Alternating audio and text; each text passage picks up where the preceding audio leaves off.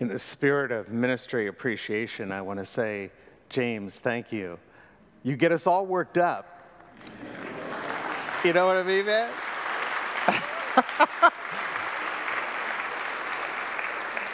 And then you and the ministry of the choir bring us to this kind of quiet place, ready to hear. That's a blessing. Thank you, brother. Thank you.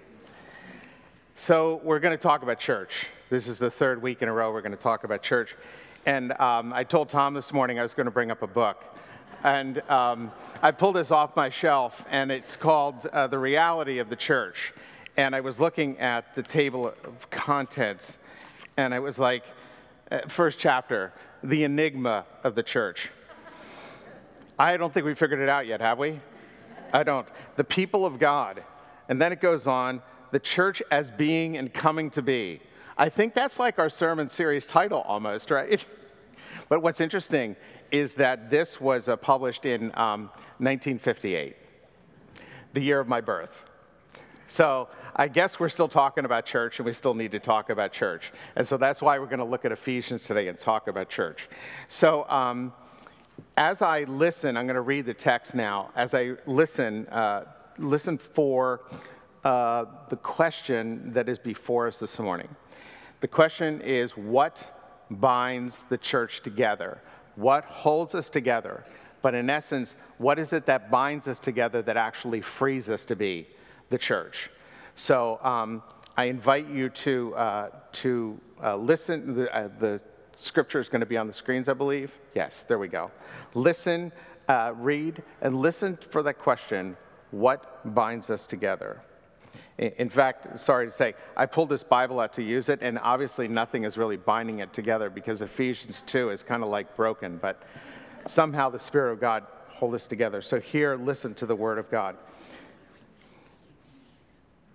So then, remember that at one time you, Gentiles by birth, called the uncircumcision by those who are called the circumcision, a physical circumcision made in the flesh by human hands, remember that you were at that time without Christ, being aliens from the commonwealth of Israel and strangers to the covenants of the promise, having no hope and without God in the world.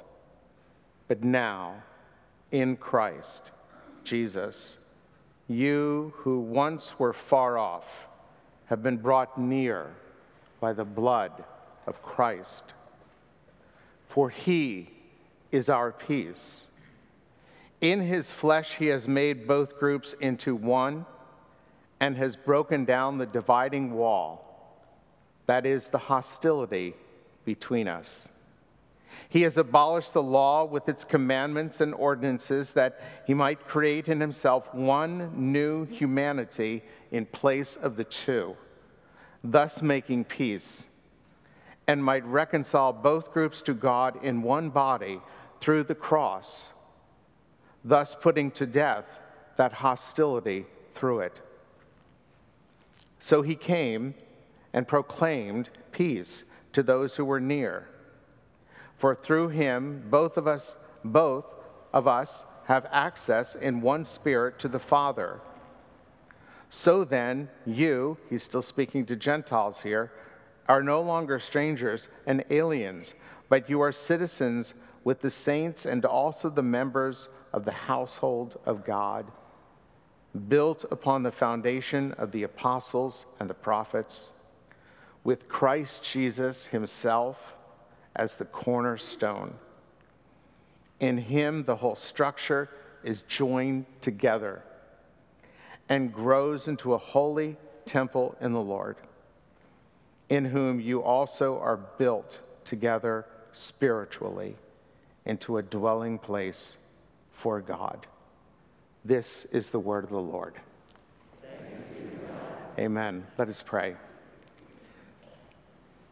Give of your Spirit, Lord, that we may know your word for us today. May the words of my mouth and the meditations of my heart be pleasing to you, O Lord, my rock, and our Redeemer. Amen. So at the time of this letter being written to this church in Ephesus, and we know that it was not only written to the church in Ephesus, but to those surrounding, this church was very young, maybe a few years old. This gathering was just starting to take its baby steps in the ways of Christ. It was comprised of Jews who came to faith in Jesus and Gentiles who did not have the same pedigree of faith, but they too were experiencing a new freedom in the gospel. I believe this letter addresses a tension that existed between these two basic identities, Jew and Gentile. And as then, so today, identity markers have the potential for the disruption of social relations when held in a prideful and privileged spirit. Although the specific tension is not completely clear, it does reveal this to us, that early church relations were complex and challenging, as they are today. My educated guess is that those who were insiders, to use the phrase, the Jewish in Christ crowd, felt privileged given their long heritage of faith that was directly connected to Jesus and his ancestry. Then there were the Gentiles who were new to the faith, just coming to learn the ways of the Messiah Jesus. As recent converts, possibly from the Temple of Artemis, as Michelle mentioned last week, what the main kind of pagan central worship center there may have been recent converts from there who were in this community. In this, the apostle says to his Jewish friends that they may have felt that they were somehow second class because they did not have the heritage. Paul says in the beginning of chapter 2 to not only the Gentiles but to his Jewish friends as well, that you were dead in sins before you came to Christ. Remember this, therefore you should be humble about your own heritage that you have. In our passage, he speaks directly to the Gentiles here to remember who you were. You were apart from the covenants of promise, but now you have been brought near through the cross of Jesus Christ. You are no longer outsiders. You're no longer outsiders, no matter what anyone, group, or person might say. This passage challenges us to let go of something. It challenges us to let go of what I would call insider-outsider language in terms of understanding the church as a living body. Our questions should not be who are outside or who are inside, but which walls of hostility, real and potential, need to be broken down. You see, it's the walls of hostility that are the issue, and Christ has done something. These real and potential walls that have been made, Christ broke down in his own body on the cross. And this is not just all about breaking down walls. For to just simply say that would simply to be negative, right? The positive side is this, is that in his own body, Christ is creating and is continuing to create, and even here at First Pres and in the East Bay, one new humanity. That is the positive side. And in many ways, that's the hard realization to come to, because we all have ideas about what the one real humanity ought to be. But Christ is the one who defines that for us as we live together. When we look at our world around us, this one humanity stands great starkly in contrast to what we see in the world, with its rules of insiderism and outsiderness. This game is exposed for what it is. The game perpetuates pride and privilege. And what binds the church together is not that, not how we define ourselves over against a common enemy, but what binds us together is what also frees us from the fate of irresolvable conflict and opens us up to wider expressions of mercy and justice, to embrace the wide breadth of cultural, political, sexual, gender, racial, and ethnic identities. All of those things are always challenging the one identity that we have in Christ. And yet we in the church can embrace and not fear and be able to live together in Christ. This one passage is full of too many great insights for what life in Christ means. The heart of the passage, I would say, is verse 14. It is the cornerstone. Just this simple phrase where he says, he or Christ is our peace. Christ is our peace. This is mentioned two more times in verses 15 and 17. Peace is a gift of God to us through the cross of Christ and his resurrection. God proclaims peace to those who are far off and to those who are near. Whether one is far or near, the defining message of God's message is peace, the word peace. Even we hear in the prophet Isaiah, for the mountains may depart and the hills be removed, but my steadfast love shall not depart from you, and my covenant of peace will not be moved, says the Lord who has compassion on you. And think of the words of Jesus before his death in the upper room where he said to the disciples, peace I leave with you, my peace I give to you. I do not give to you as the world gives. Do not let your hearts be troubled, and do not let them be afraid. And then catch how even after the resurrection, Jesus comes through and sees the disciples, and his words are, peace be with you. Now, what is this peace that Christ is and is for us, that binds us together? The Hebrew and Old Testament notion of shalom provides, I think, a very rich and robust answer. Shalom means wholeness. It means completeness. It means soundness. It means health. It means rest. It means safety. It means tranquility. It means prosperity. And it means flourishing. The shalom or peace of God is all of this and more. And it is impressive in how today's text connects this very word and meaning of its fullness, shalom, with Jesus. This is a peace that passes all understanding. It's not simply a personal feeling or a shared feeling of intimate oneness. It's a peace of a deeper place, a space of safety that generates a desire to embrace diverse identities within the church and to courageously care for and receive the other, even the other we might fear. That one is a gift of God in Christ.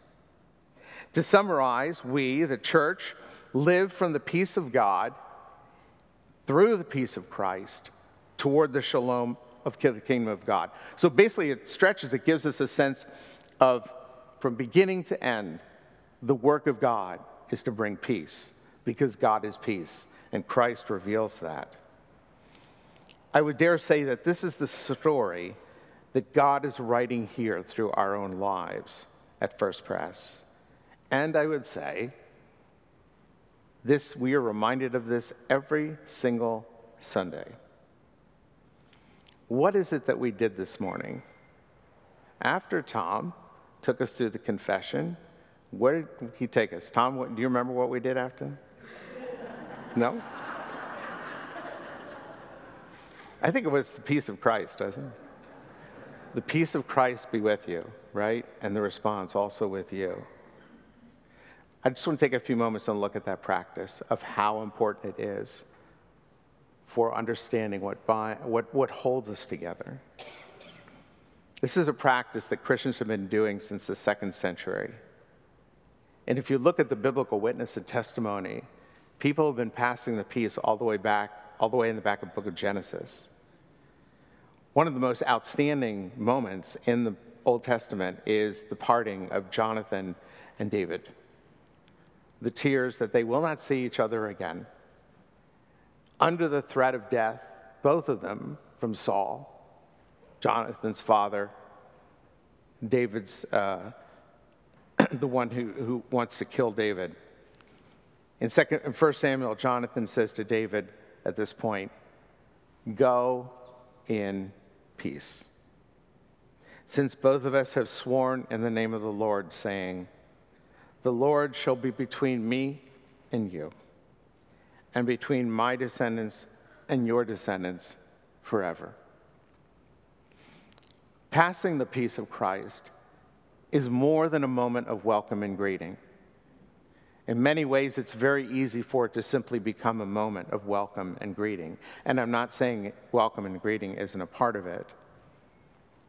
But when we say, the peace of Christ be with you, and you say it back to me and also with you, we seek to do this with intention and attention as something that is vital to our life together.